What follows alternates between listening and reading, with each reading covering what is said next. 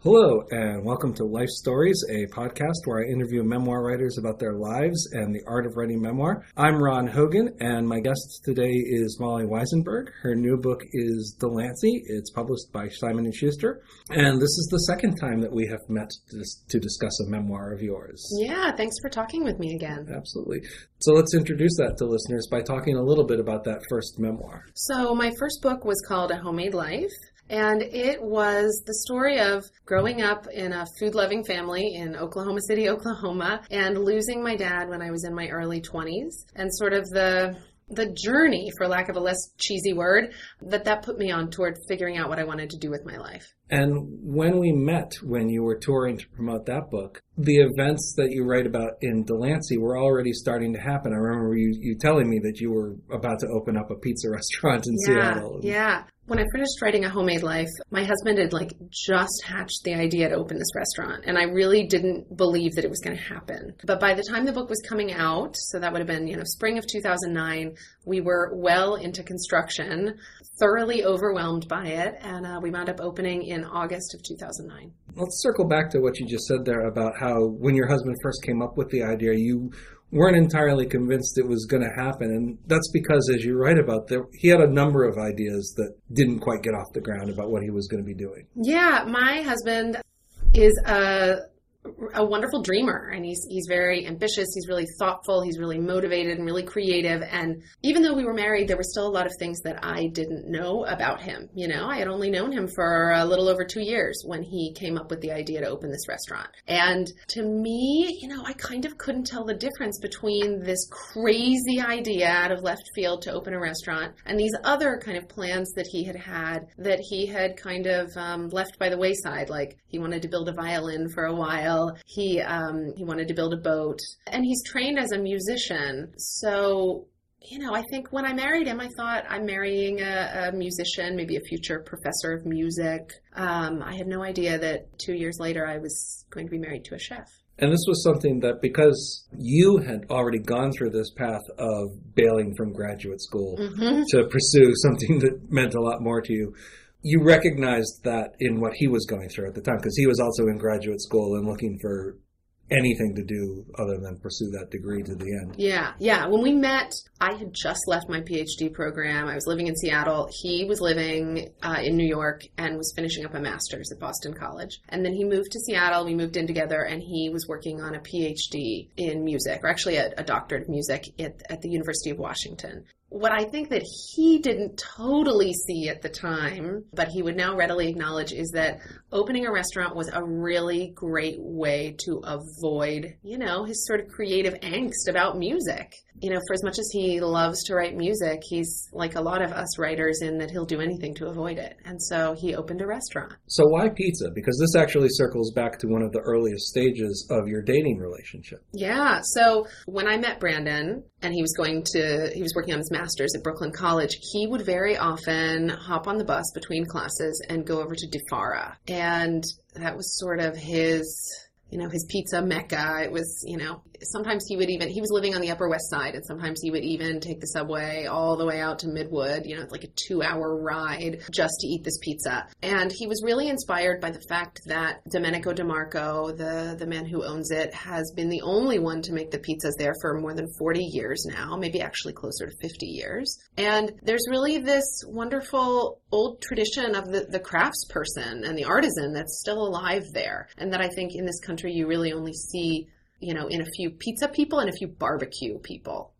These barbecue pit masters, they tend to be craftspeople like that who, they don't let anybody else touch their product. And Brandon was really charmed by the tenacity that comes with that, and the way that you come to know this one thing inside and out. So anyway, when he moved to Seattle, he really missed being able to go to DeFara. He missed all the pizza here in New York, and he decided to teach himself how to make it. And the DeFara pie actually sort of became the template for the Delancey pie. Brandon just, sort of having no fear, walked up to Mr. DeMarco, and, they had chatted a number of times about, geeking out about pizza. But Brandon asked him if he could have a little bit of his raw dough just to taste it and feel it and see what it was like for him in his own dough developing process. So Mr. DeMarco gave Brandon some of his raw dough. And tasting it and holding it was really helpful to him in figuring out how to create his own product. It's, it's saltier than you would expect. It's a wetter dough than you would expect. Yeah, that's one of the things that's been the most wonderful surprise to me and Brandon in this whole process is how generous people in the food industry can be with their knowledge. Right. You talked a lot in the memoir, too, about how generous the people in Seattle, the restaurateurs in Seattle were when this idea was just getting off the ground. There's a wonderful collaborative spirit among restaurant owners there. And it's hard for me to explain. It was really helpful. Actually, I was recently rewatching the Cameron Crowe Pearl Jam documentary, Pearl Jam 20. In it, the guys in Pearl Jam were talking about how in the 90s, the heyday of grunge music in Seattle, like all these bands were all friends and they all collaborated. And, even though they were obviously competing in a certain sense, they were friends and they were in it together. And I get that same feeling being a part of the restaurant business in Seattle. I mean, we would have never had the courage to open this place if it weren't for our friend Carla Leonardi, who owns a restaurant called Cafe Lago and really sort of believed in Brandon and in his ability to make fantastic pizza and saw that in him before anybody else. Right. Carla was, in fact, originally going to be a partner on Delancey. Yeah. They sort of, dreamed up this idea together.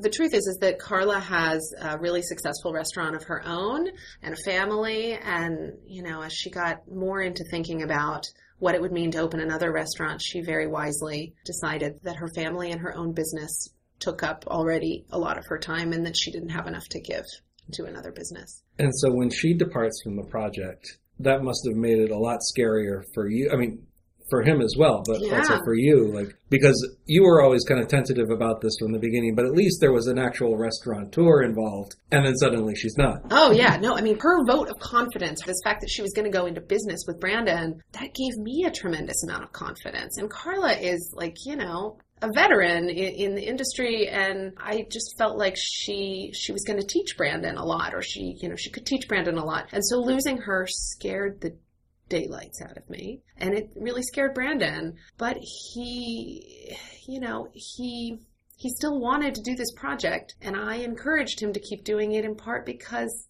I just still didn't really believe that he was going to do it. And I wanted him to be happy, and it made me so sad to see him so crushed by having his business partner, step back away from the project. I encouraged him, not really thinking of the repercussions.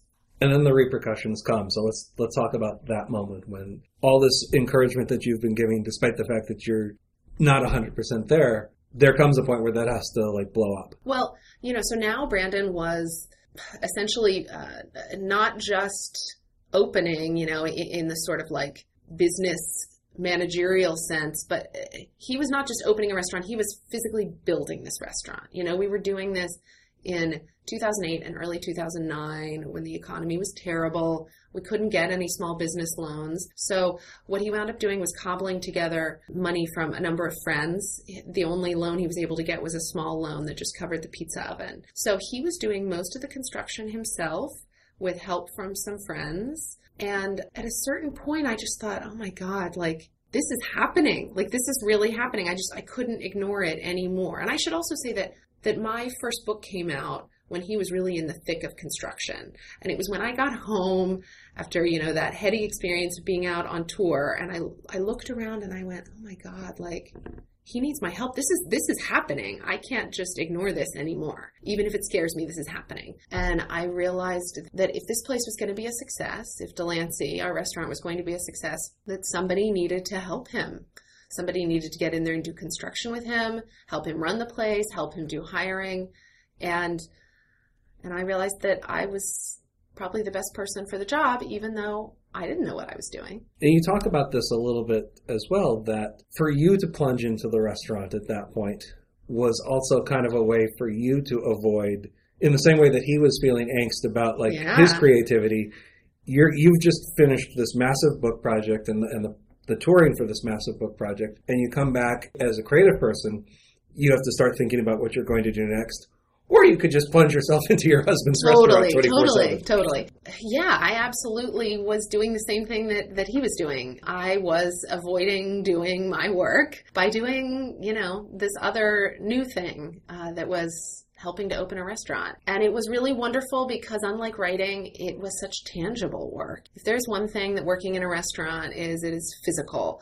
And it kept me occupied enough to get me through that difficult period when I didn't know what to do next in my own writing career. And then the difficult thing was extricating myself from the restaurant, or at least renegotiating my relationship with the restaurant so that I could get back to what I think I should be doing, which is writing. Where was the point at which you felt like the thing that you wanted to write about next was to continue in the memoir form and deal specifically with the restaurant? It's hard for me to pinpoint that exact moment, but I think as Brandon was building it and as the process began to switch more from my husband is opening a restaurant to we are opening a restaurant, I started to realize that there was a story there. I didn't really know what the story was yet, but it was there. And also, as soon as I could begin to get some distance from it, I could see that it was really funny. Like the things that we did, the mistakes we made, the things that happened to us were not at all funny at the time. But in retrospect, it was a really funny story. And I wanted to figure out how to tell it both so that I could remember it and also so that I could sort of understand the trajectory that our lives were headed in. Writing helps me understand my own life and helps me see the through line in my own life. And so writing Delancey, when I started, I didn't know how the book was going to end. And that was because I had to figure out the story as I went along. The story is still ongoing. Delancey will be open 5 years this summer. Once you got into it, was the idea of replicating the memoir and recipes structure of your first book there from the beginning? Not necessarily. With this book, I really had a hard time finding the food in this book. When you're opening a restaurant, you're not eating very well, There was a taqueria right near the restaurant that closed at 9 p.m. and we were very often there, peeking our heads in the door at 8:52,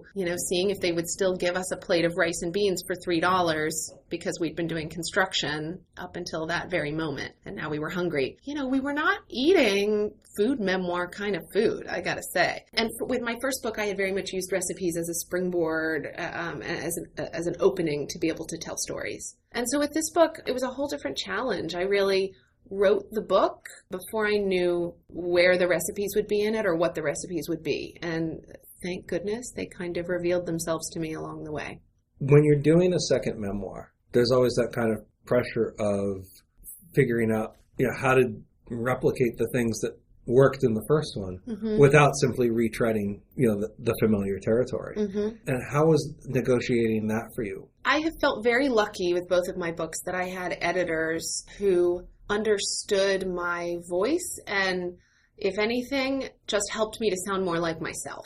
If anything, with this book, I feel like my voice is still the same. Like, if anything, I wanted this book to be tighter and I wanted it to be funnier. Yeah, it felt like kind of a natural extension to me. Both books, in a way, are about things that we don't really like to talk about as a society. My father's death is sort of all over A Homemade Life, and we don't really love to talk about death. And a big part of Delancey is the struggle that my husband and I went through in sort of negotiating who we were as individuals and as newlyweds in this really scary project we took on together. And so it's about a time in my marriage that was really difficult. And I felt really compelled to write about it because I think we should talk about that stuff more. And I felt the same way about losing a parent. So those two things, so I felt motivated by the same kind of emotions in both of them. And are there other memoir writers that you look to as models of that kind of emotional honesty and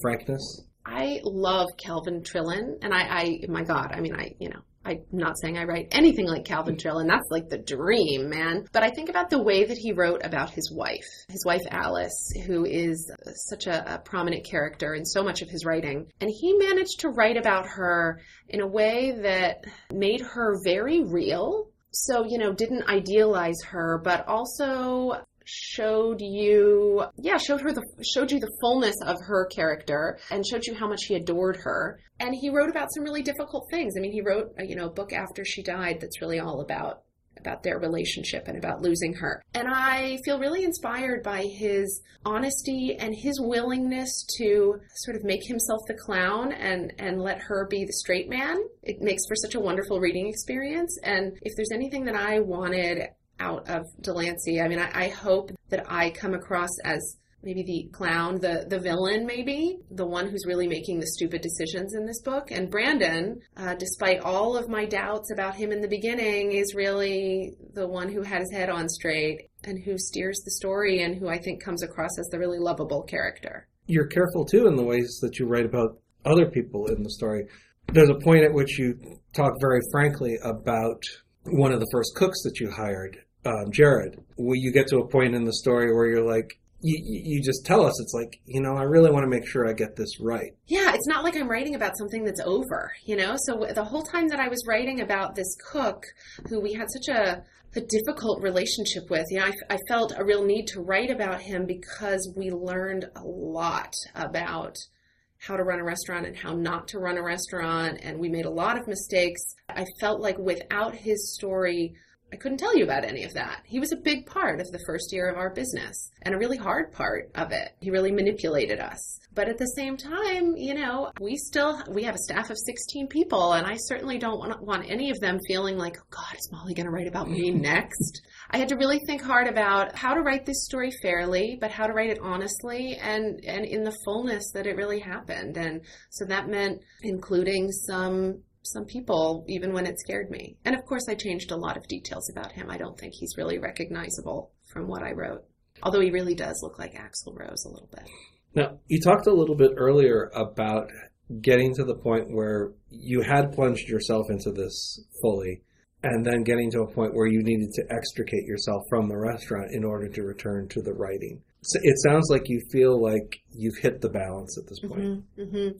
Yeah, I think that what was so tough in the beginning is that, we had no money to hire anybody to do the things we weren't good at. And so Brandon and I were doing everything. And it was a real turning point for me. The only thing that enabled me to get back to writing was that we got far enough along in the experience of opening a restaurant that we had enough money to hire a prep cook. And, I'm the world's slowest food prepper. A professional prep cook in a restaurant is like lightning fast. I was a terrible prep cook. So we got to a certain point in the restaurant where I could pull back and start to do the things that I was good at and that gave me real pleasure. And I could start to find a place for myself within the restaurant where I could find a home for myself within this business that had felt so other to me, so foreign. And now Brandon really gets to focus on the pizza, and I am basically the manager. I do a lot of things that probably seem really boring, but that just, I love payroll. I am a really twisted person. I love payroll. I do a lot of our scheduling. I, keep up all our emails and things like that. I do the really boring side of things that gives me a lot of satisfaction. Like organizing your desk. Like my whole life is spent organizing the desk that is Delancey. Feels great. And you've also added on an extension to Delancey as well. Yeah, in August of 2012, we opened a bar next door called Essex. When we first were looking at the space that became Delancey, there were 3 storefronts up for rent, but one of them was sort of pretty much spoken for by a woman who owned an umbrella shop. So initially, Delancey had these 2 storefronts, and next to them was this umbrella shop. And this umbrella shop, being in Seattle, went so gangbusters that she was able to get a space at Pike Place Market in early 2012, and we took over her space and turned it into a bar that could basically serve as a, Delancey often has a wait. We're really lucky. And we wanted to create a place for customers to hang out while they were waiting for a table at Delancey, and also a place where Brandon could geek out on making things, both food and drinks and liqueurs and things like that didn't really fit on the menu at Delancey.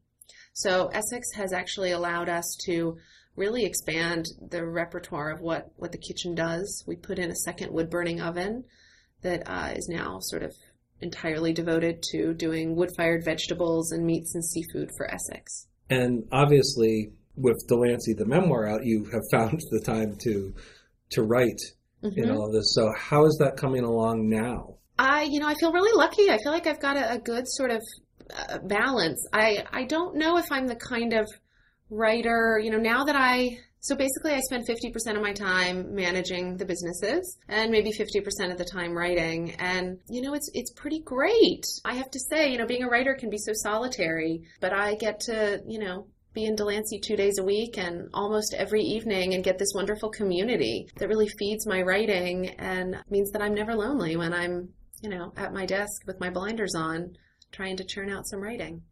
Food is continuing to be a primary focus of that writing? It is, I think. It was actually really nice for this book, for Delancey, for me to leave food on the back burner for most of the first draft. It was really refreshing to try to write in a different way. So I don't know. I think that food is sort of a marker of my days, and the fact that we have to eat 3 times a day means that there's pretty much always something to write about it. It's the gift that keeps giving. But I kind of want to explore other things. We'll see. Cool. Well, we will see how those turn out. In the meantime, there is Delancey. It's the second memoir from Molly Wizenberg. It's out now from Simon & Schuster. You've been listening to Life Stories, and if you're subscribed to this podcast through iTunes, thank you for that. If you're not subscribed yet, it's very easy to do. And when you do subscribe, or if you are currently, I hope you might take a moment to rate and review the podcast there. It makes it a little bit easier for other people to find it down the line. I'm Ron Hogan. I thank you for listening, and I hope you'll join us again for another episode soon. Take care.